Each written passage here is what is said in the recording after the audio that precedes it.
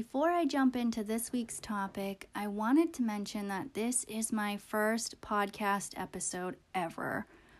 I don't really know what I'm doing, but I'm just going to try to do it anyway and figure it out as I go. I'm feeling a little nervous about it, so excuse my mess ups and quaky voice. I don't know why I'm so nervous, really, but I get those imposter syndrome thoughts like, what if no one listens? What if this is embarrassing and people are laughing at me? What even qualifies me to talk about life publicly like this? But how is anyone supposed to get good at something or open any doors into other realms of the world if they first don't try it and suck at it? So I just kind of let those thoughts exist and then continue to do whatever I want anyway. I'm really excited you decided to take some time today and listen to this first episode. I'm just going to talk, and this is unedited at this point, so bear with me as I am on my learning curve. I'm literally sitting in my room talking into my phone on a free podcasting app, but I hope as time goes on and I get a little more comfortable, I'll learn more about the technology aspects of podcasting, and this show will evolve into a really great podcast, and I can have guests on too. So thanks for joining me on this journey. I appreciate you being here. It really does mean a lot to me. So I'm assuming you saw the episode title, but if you didn't, surprise, we are talking about one of my favorite topics ever, periods. I think it'll get your gears turning around the process, hopefully encourage you to view it in a different, more positive way, and most importantly, maybe talk about it with others. I think anyone will be able to get a little something out of it. Even for those who do not have periods, if you live with someone who does, or you are raising a child who will have a period one day, this might get you started in learning about it. I also wrote this out keeping in mind my language, so you might even be able to use this as a tool to have the talk with your children. You can listen to it together in the car or have them listen to it on their phone. My kids seem to always tell me their deepest, darkest life secrets in the car, so that's why I suggested that. As a disclaimer, I wrote this episode for those who have experienced periods, but were unfortunately never taught or shamed or still don't fully understand what might be happening in their own bodies. So I talk about specific hormones and mention men and women in a more traditional experience because that was my experience growing up. I fully support anyone living in any way they want and whatever identity makes them happy. And if you think the use of those words in a more traditional way might be a little triggering, I wanted to let that be known now so no one is caught off guard. Okay, so I'll first go over what a period is and what is happening in our bodies all throughout the month. Then I will go through the responses I received from my social media posts asking people for their experiences with their periods. And then after, I'll explain some history of the period, some controversial thoughts and roles society plays when it comes to periods. And then I'll leave with some ideas on what to do going forward to make periods a little less awkward for the younger generation. After the episode, if you want to contribute to this conversation, you can head over to my Facebook page, The Moms Are Not All Right, and you can leave a comment about your experience on the episode post I created, or you can send me a message. Either way, I want to hear your stories. I created a period tracker guide that you can find on my Facebook and Instagram at The Moms Are Not All Right. And I also shared a cool video on my Instagram stories that demonstrates the process I'm about to discuss. It's saved in the period E1 highlights. I will also have this episode transcribed as a blog post so you can reference it again later. You can find that at the Moms Are Not All Right website, which is www.themomsarenotallrightpodcast.com. With all that being said, I'm going to dive into the information segment of this episode. It's a lot, but I think it's super interesting. All right, what is a period? A period happens because of changes in hormones in the body. The ovaries release a hormone called estrogen and progesterone, and those hormones cause the lining of the uterus to build up and get ready for a fertilized egg to attach to and start developing. If there is no fertilized egg, the lining breaks down and slides out of the uterus, basically. The same process happens all over again every month-ish until menopause. For this episode, we're not going to talk about menopause or pregnancy and just focus on menstruating and the period cycle. So there are 4 phases to every period cycle.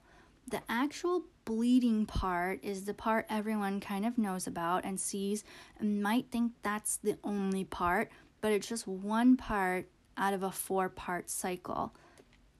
The 4 phases can vary a bit by individual, but the order that they happen in is pretty much the same. So first phase is menstruation, day 1 through 5. Second phase is the follicular phase, day 1 through 13. Third phase is ovulation, day 14. And lastly, the luteal phase, day 15 through 28. Menstruation, day 1 through 5, is the beginning. First day of bleeding is day 1 of the new cycle. This is when your progesterone plunges, which causes the uterine lining to shed. During this time, your energy plunges along with your insides, and you may not have as much energy as the rest of the month.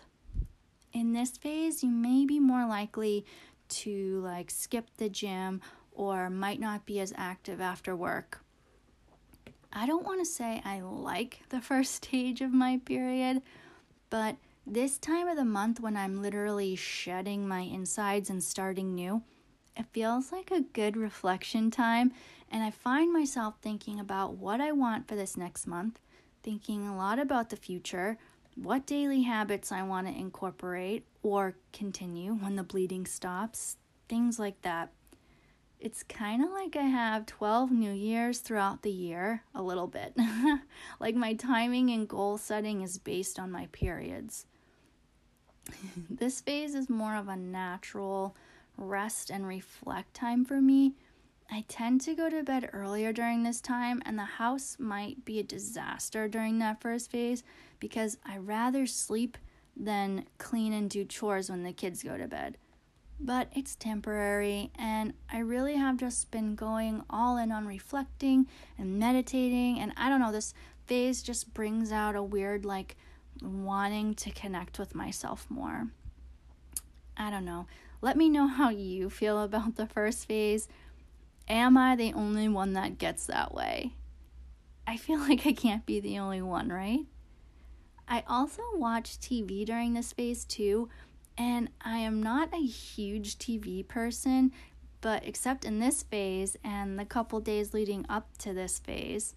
So I kind of subconsciously give myself permission to veg, and I look forward to watching TV. So I use this time to catch up on my shows. I had a lot of comments from people saying they hate their period. So I might be a bit of an oddity, but maybe reframing the way we can think about it might make it a little less miserable. Like if you think of it as a goal tracker or permission for guilt-free laziness and rest, you might look forward to it a little bit more. Maybe that's a stretch, but let me know what you think. The second phase is the follicular phase, days 1 through 13. This phase starts the first day of menstruation and ends with ovulation. It's called the follicular phase because your pituitary gland, which is a small gland at the base of your brain, releases a hormone called follicle-stimulating hormone. And if you ever see lab work, it might be labeled FSH. This hormone stimulates the follicles in your ovaries to mature. This hormone produces 10 to 20 follicles in each ovary, and each follicle houses an immature egg. A follicle is kind of like a sack of fluid that kind of sprouts up during this time. Think of little growths on the ovaries. These follicles produce the hormone estrogen, which thickens the lining of the uterus in preparation to receive a fertilized egg. Estrogen and testosterone start to rise during this phase. This will bring you a boost of energy and can often improve your mood. Testosterone stimulates your libido, so this is a good time to schedule hangouts with friends or big projects you might have on the horizon. I always noticed I am more excited and energized and actionable when the bleeding stops, and I always thought maybe because I rested, I was able to then be more energetic, but now I see it's part of the hormonal process. So I've embraced it at this point. I don't fight it anymore and I just work around it. But I used to get kind of frustrated with myself, like, why can't I be this energized and motivated all the time? I would accuse myself of being lazy and unmotivated. But now I have a more better understanding that what's going on, and I have a very go with the flow approach to it all now. Next is ovulation. Ovulation occurs 12 to 16 days before the following period, but not necessarily in the middle of the cycle. The term ovulation indicates the formation of a mature egg by one of the ovaries. By mature, I mean hopefully it's got the goods to become a baby.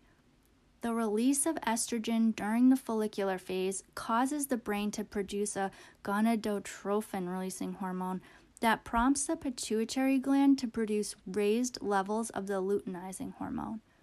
This release extracts the mature egg from the follicle and transports it from the ovary to the fallopian tube.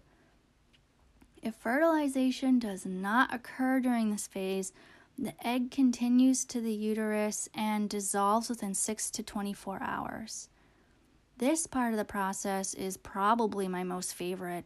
If you know me, you probably know that I've donated my eggs. That process kind of started my interest in learning more about the whole cycle because I instantly became aware that I knew nothing about the period process that happens inside of me every month for so many years.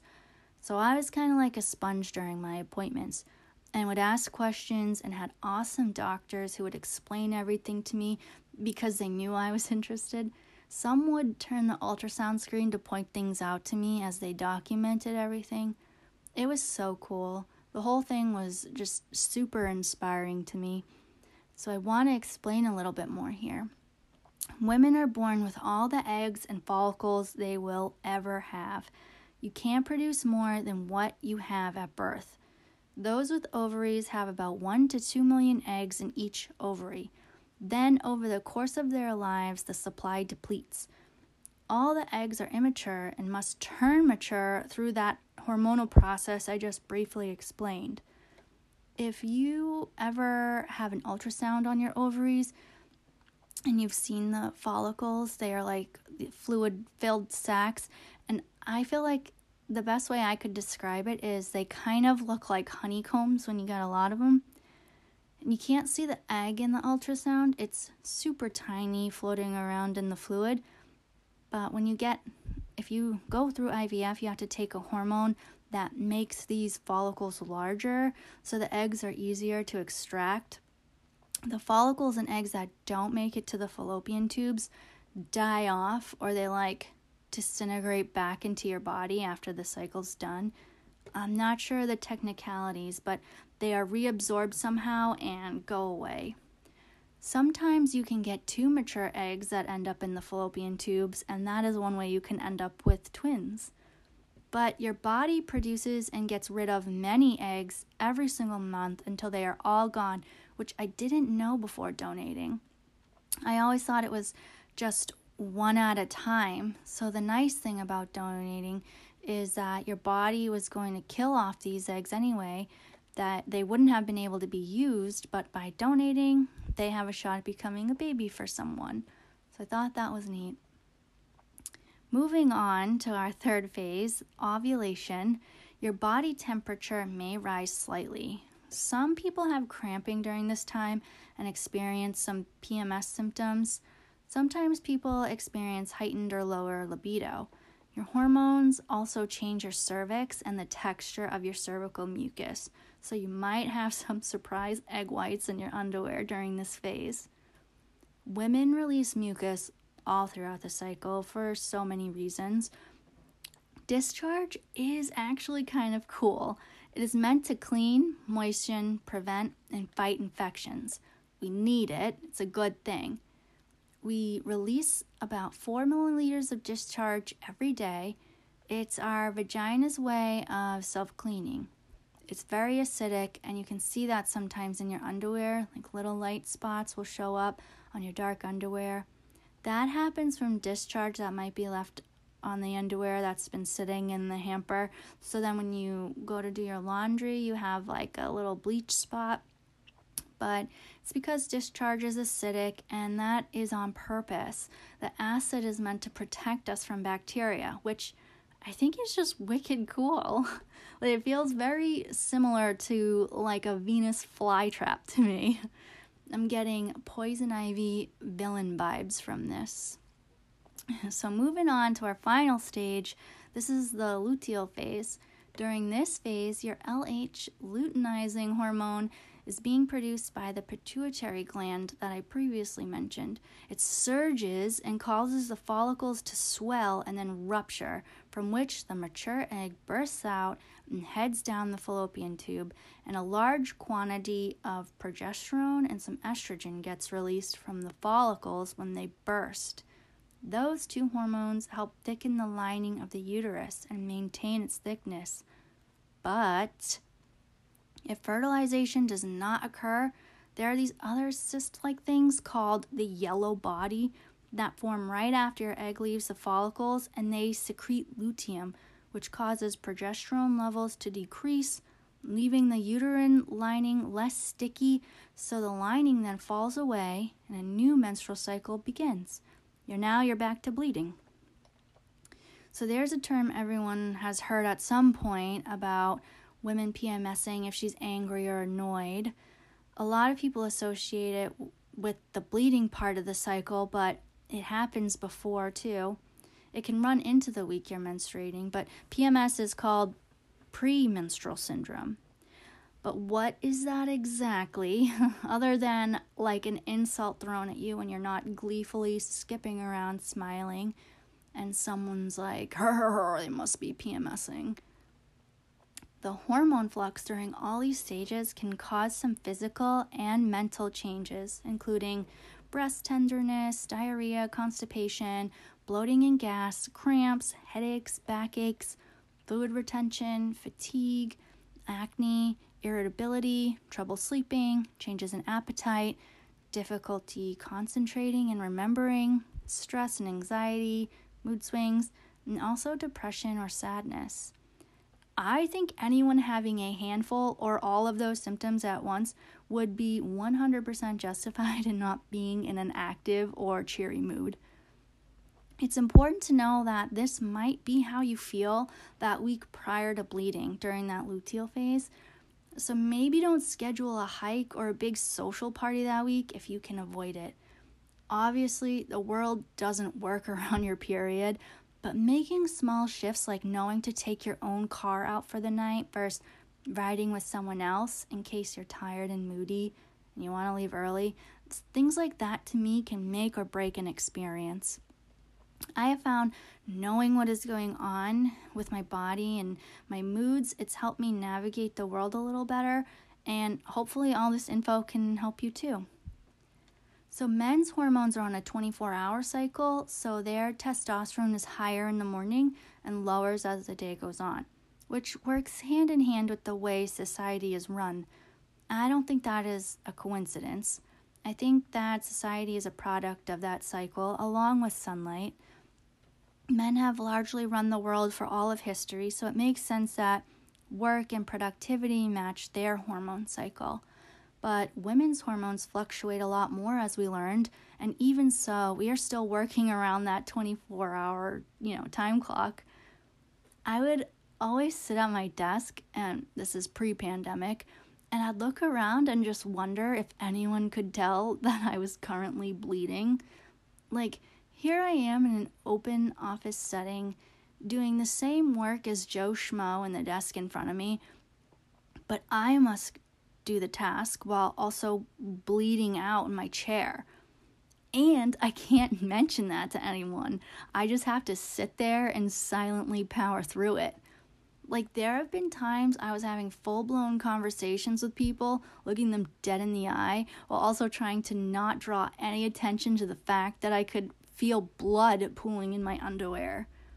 Like, am I the only person that thinks that's bizarre? Like, I would have loved to stop and be like, oh, I'm bleeding right now. Can you give me a minute to check on this and I'll be right back? But no one wants to be the weird period person at work. Except for maybe me. I kind of want to. So 2 unrelated and interesting points about periods I want to address in this episode. First being period poops. I was looking up why your bowel movements might be a little different during this time of the month, and I guess it has to do with fatty acids known as prostaglandins begin to relax and smooth muscle tissue inside your uterus to help it shed its lining. But those same fatty acids can have a similar impact on your bowels. Progesterone can also cause constipation in some people. But cramping, bloating, water retention, hormones changing, it can affect your stomach. So there's probably a good reason for it and you're probably normal. Your appetite might also be affected by this process. You might not be very hungry or you might be extra hungry. Take notice of how you feel in relation to the timing of the month. You can start to navigate it a little better. For example, don't buy a bunch of produce and things that need to be cooked right away if you won't have much of an appetite for a couple days, or you know that you crave sweets and salts and won't really be interested in making a salad. I've done that before, so hoping to spare you the same sad veggie fate. Second topic I want to address is having sex on your period.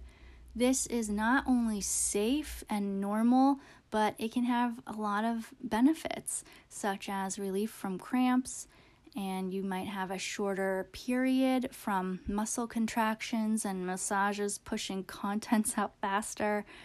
You might have an increased sex drive, and your period can actually act as a natural lubricant. So I encourage anyone who's ever thought about doing that on their period, I'd encourage you to try it out and see how you like it.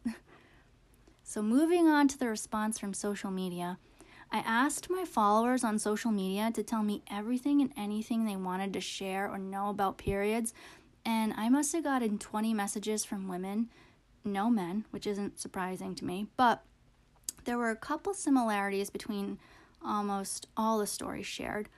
First, most said that when they got their period, they didn't tell anyone, not a parent or sibling. Some said they told their friends, but there was only a couple of people that said they actually told their parent they had it. And this is really sweet too. 2 people told me their parents made a day of it, took them out of school and went to McDonald's or shopping, and I think that's really sweet. I love the idea of a parent celebrating it rather than hiding it. The second common experience is that they did not learn about periods from their parent. They learned from school, a friend, or had no idea what it was at all. There was only a couple people that said their parent gave them a book or their parent actually told them what it was. I related to both of these themes a lot because I had a similar experience as well. So I went to Catholic school and switched to a new public school, and I don't really remember having a health class, or at least one that talked about periods, and I'm wondering if I missed the mark passing ships when I switched schools, but I feel like not having super in-depth period education is a real missed opportunity. I feel like it would have helped me so much. I'm aging myself here, but I vividly remember watching this episode of Seventh Heaven around the age of starting my period, and one of the sisters was looking forward to getting her period and actively trying to get her period by standing upside down and talking openly with her family about it. And I remember feeling like, why would someone want this and look forward to this? How is everyone in the family talking about it so normally and nicely? The dad and the brothers talked about it so casually, but the men in my family were so awkward about it. no man in my life, or woman in my life for that matter, ever talked about it, ever. I always thought that's just how it was. And then after seeing the Seventh Heaven episode, I thought, maybe that's not how it is. Maybe that's just me and my family. So I was a little comforted by the responses from everyone. It makes me feel a little less weird, but at the same time, it makes me feel sad. There's just this whole group of women in the world that are just left to navigate this on their own. And little did I know, my sister had been getting her period for a year or so before me, and she also didn't feel like she could talk to me about it. I mean, we're so close now, and I don't think there's anything off the table for discussion at this point in my life. So it really makes me sad to think about that. Like, I hate that. Why did we feel that way? Like, I remember feeling embarrassed, and like everything happening to me was weird and uniquely catastrophic to me in some way, and I couldn't even bring myself to talk about it. I made a friend the year after I got my period who was very open about her periods, and she would talk about it to her mom and even her dad sometimes, and they would let her stay home from school when she had bad cramping days. And I always remember feeling it was so strange that she could be so open, even around her dad. And now I think it was just I was just a little jealous she had that environment and I didn't. This is a bit dramatic, but I almost felt like having my period, I was doing something wrong. Like that my period was something too disrespectful to talk about, and I'd be in trouble if I talked about it in front of a teacher or like a grandma. I didn't have good feelings like on Seventh Heaven. My whole family didn't seem to either. There is an element of shame to it that I've always had, and I can't exactly put my finger on it, but I do know when I search the word period in my local mom's page, more anonymous posts show up than not anonymous. Even as adult mothers asking other adult mothers for advice or asking if they're alone in their period issues, people still feel the need to kind of hide when discussing it, with a group that would understand more than any other. Like, half the population is bleeding and no one can talk about it, and we all just walk around pretending that isn't happening. And I believe there's a few reasons for this. To understand the present, I will review some brief history of periods. This avoidance and shame is not unique to the modern day. Menstruation has a very, very long history of shame and negative connotation. The first written account of menstruation was shown in ancient civilizations, but because only men were able to read and write, things got a little skewed. In European and Christian cultures, menstruation was thought to be a punishment from God, passed all the way down from the sins of Eve in the Bible. And there are quotes in the Bible about periods being dirty and consequences if you associate with people when they're on their period. I just picked this one in Leviticus. It stated that a woman undergoing menstruation is perceived as unclean for 7 days, and whoever touches her shall be unclean. Here's one from the Quran, the cow chapter, which is a chapter based on a fight between Moses and Israelites regarding what cow they should sacrifice. And it says, "Keep aloof from the women during the menstrual discharge, and do not go near them until they have become clean. Then when they have cleansed themselves, go into them as Allah has commanded you."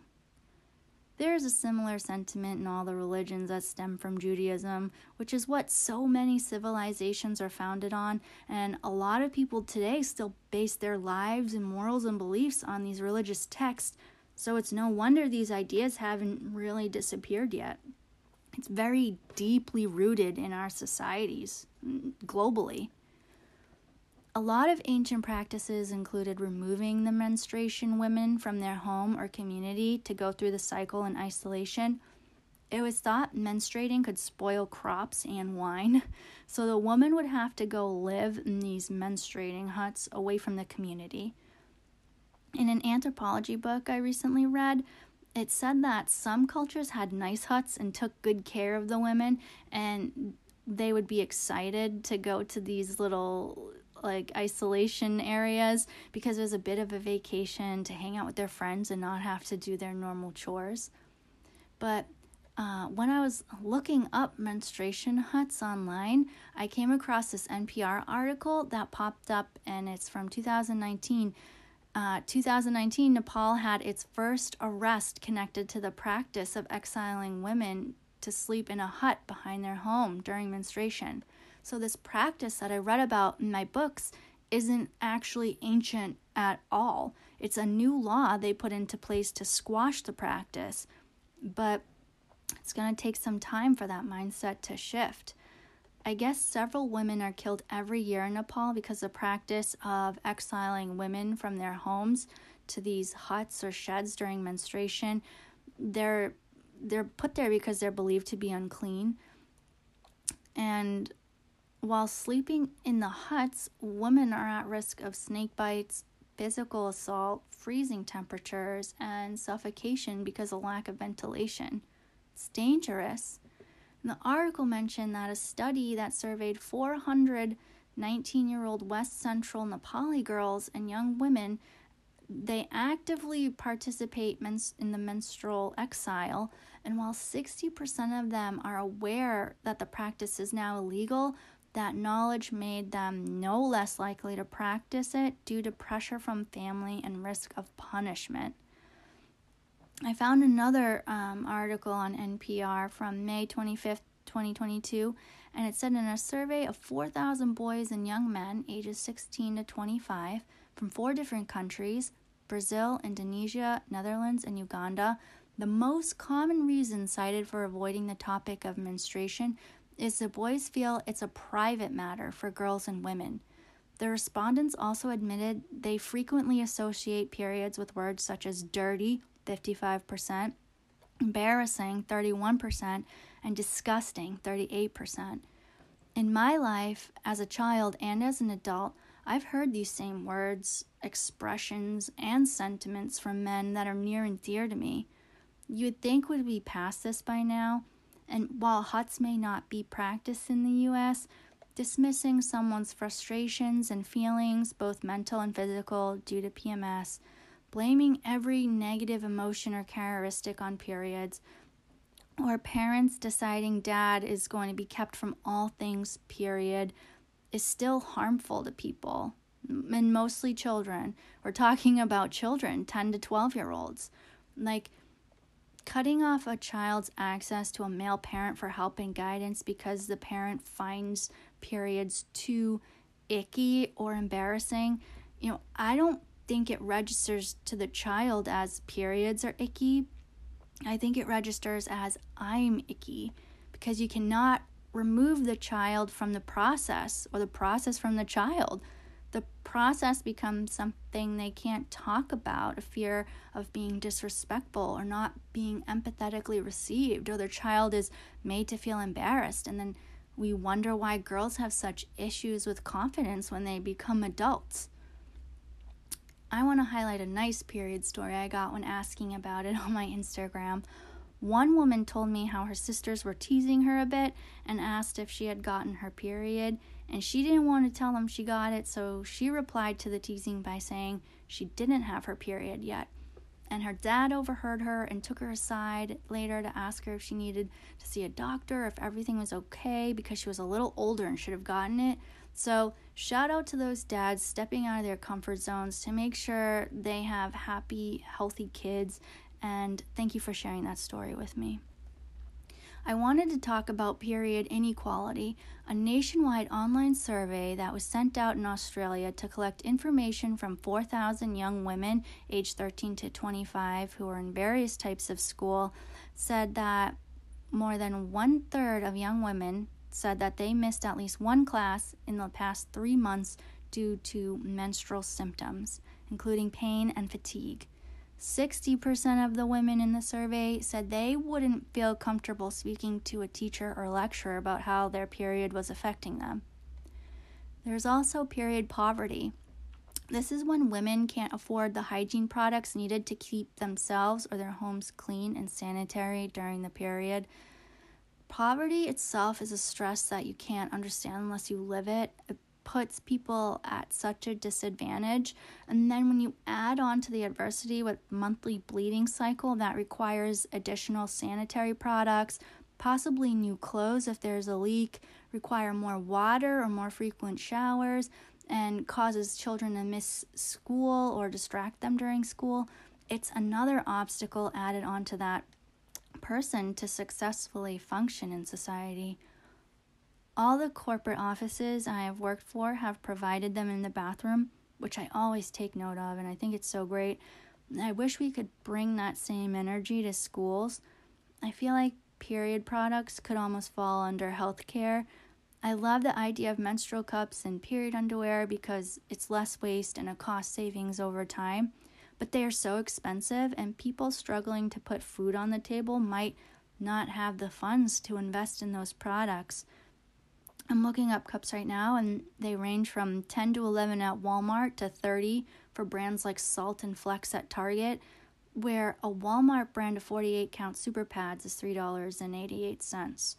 So I wish insurance would cover some of these items for women's, This feels a little related, so I wanted to mention the pink tax as well as the price difference between women's hygiene products and men's hygiene products, such as razors, shampoos, lotions, shaving cream, deodorant, clothing, and vitamins that are all marketed towards women versus the public are a little more expensive. I read an article on Mint that shared some findings from an article in Forbes that women pay an estimated $1,300 more than men a year for the same products. The New York City Department of Consumer Affairs found that a pack of women's razors would cost an average of $8.90, while men's would only cost $7.99. But there's some good news. Despite everything I just mentioned, based on 2019 numbers, there are more women getting degrees than men. Way more. I'm talking double digits of women versus men in some degree categories. I put a link to it in the blog post. But women's wages are increasing and women are becoming more educated and getting better jobs overall, so I'm feeling hopeful for the future. Something interesting I discovered looking up periods was that children today are getting their period for the first time at a younger age than ever before. And the ages keep getting younger and younger. The average age of someone who got their period for the first time in 1995 was 12.1 versus 11.9 from 2013 to 2017. 7% of women had their periods before age 10 in 1995, and that increased to 10% in 2013 to 2017. This is from the CDC. I'll post that link too. So the talk will probably need to happen before the child's 10, which is 4th grade-ish. Disney released a movie called Turning Red that mentions periods, which could be a conversation starter for younger ones. That movie had a lot of passionate reviews online from parents, but I thought it was awesome, and I related to it, and I would have probably loved it as a kid. Also, I loved the idea of celebrating it rather than hiding it. Going out to celebrate in some way, I think, might create happier feelings around it versus keeping it private and giving swept under the rug vibes. I saw some videos online of parents throwing their daughters' period parties, and maybe that's an option for your kid, but depending on your kid, maybe absolutely not. I would like to now, as an adult, have a period party. I mean, it all varies how you deliver the news and how you treat the first time based on your child. I was a little more sensitive as a kid, and I'm glad no one told me I would have painful cramps because I feel like the anticipation of pain would have not done great things for me. But some kids are curious and not afraid, so maybe you could explain the facts and before they have their period. I think either way, mentioning it before they have it and making a plan on what to do before they have it will be really beneficial and help make the first time a little less scary. And maybe if you can plan some type of celebration and, tell them about it, and that anticipation, the anticipation of the bleeding is a little less gloomy because they also have the anticipation of like a fun day. And I would include the whole family. I don't think boys should be excluded from knowing about it. For me, it was hard to hide it when you have little ones who follow you into the bathroom all the time. I just used those situations to educate. I never hid it because these boys may end up married to a woman one day or might raise a woman one day, and I want them to be equipped and not make those women feel weird about something their body does. So go home and leave a bloody pad out on the floor or something for a little exposure therapy. I'm just kidding. Sort of. Something I thought was very cool was my husband bought me new period underwear for Christmas, and obviously opening presents and having those out in my room, my kids asked what it was, and it started a convo about, periods and products. So shout out to my husband. He's a real team player. So in conclusion, I gave a brief overview of periods, but hopefully you were inspired to research more or talk to your friends about it. I really do believe talking about things and learning about things just eliminates any shame that might be associated with it. Not just with this topic, but overall in life. And that's really what I'm hoping to accomplish with this podcast. So thanks so much for being here and listening to my thoughts and ramblings and findings. Please give me any feedback, good or bad, by leaving a review or sending me a DM. Next week, I'll be talking about another societal norm close to my heart, which is beauty standards. Where do they come from? Why I don't wear makeup anymore? And how your beauty can affect your job, earnings, and opportunities. If that intrigues you, please consider subscribing and following my social media pages and get updates and see the newest episodes pop up and when they're released. So thank you so much again, and I appreciate your patience as I learn and grow with this. I'll see you next week.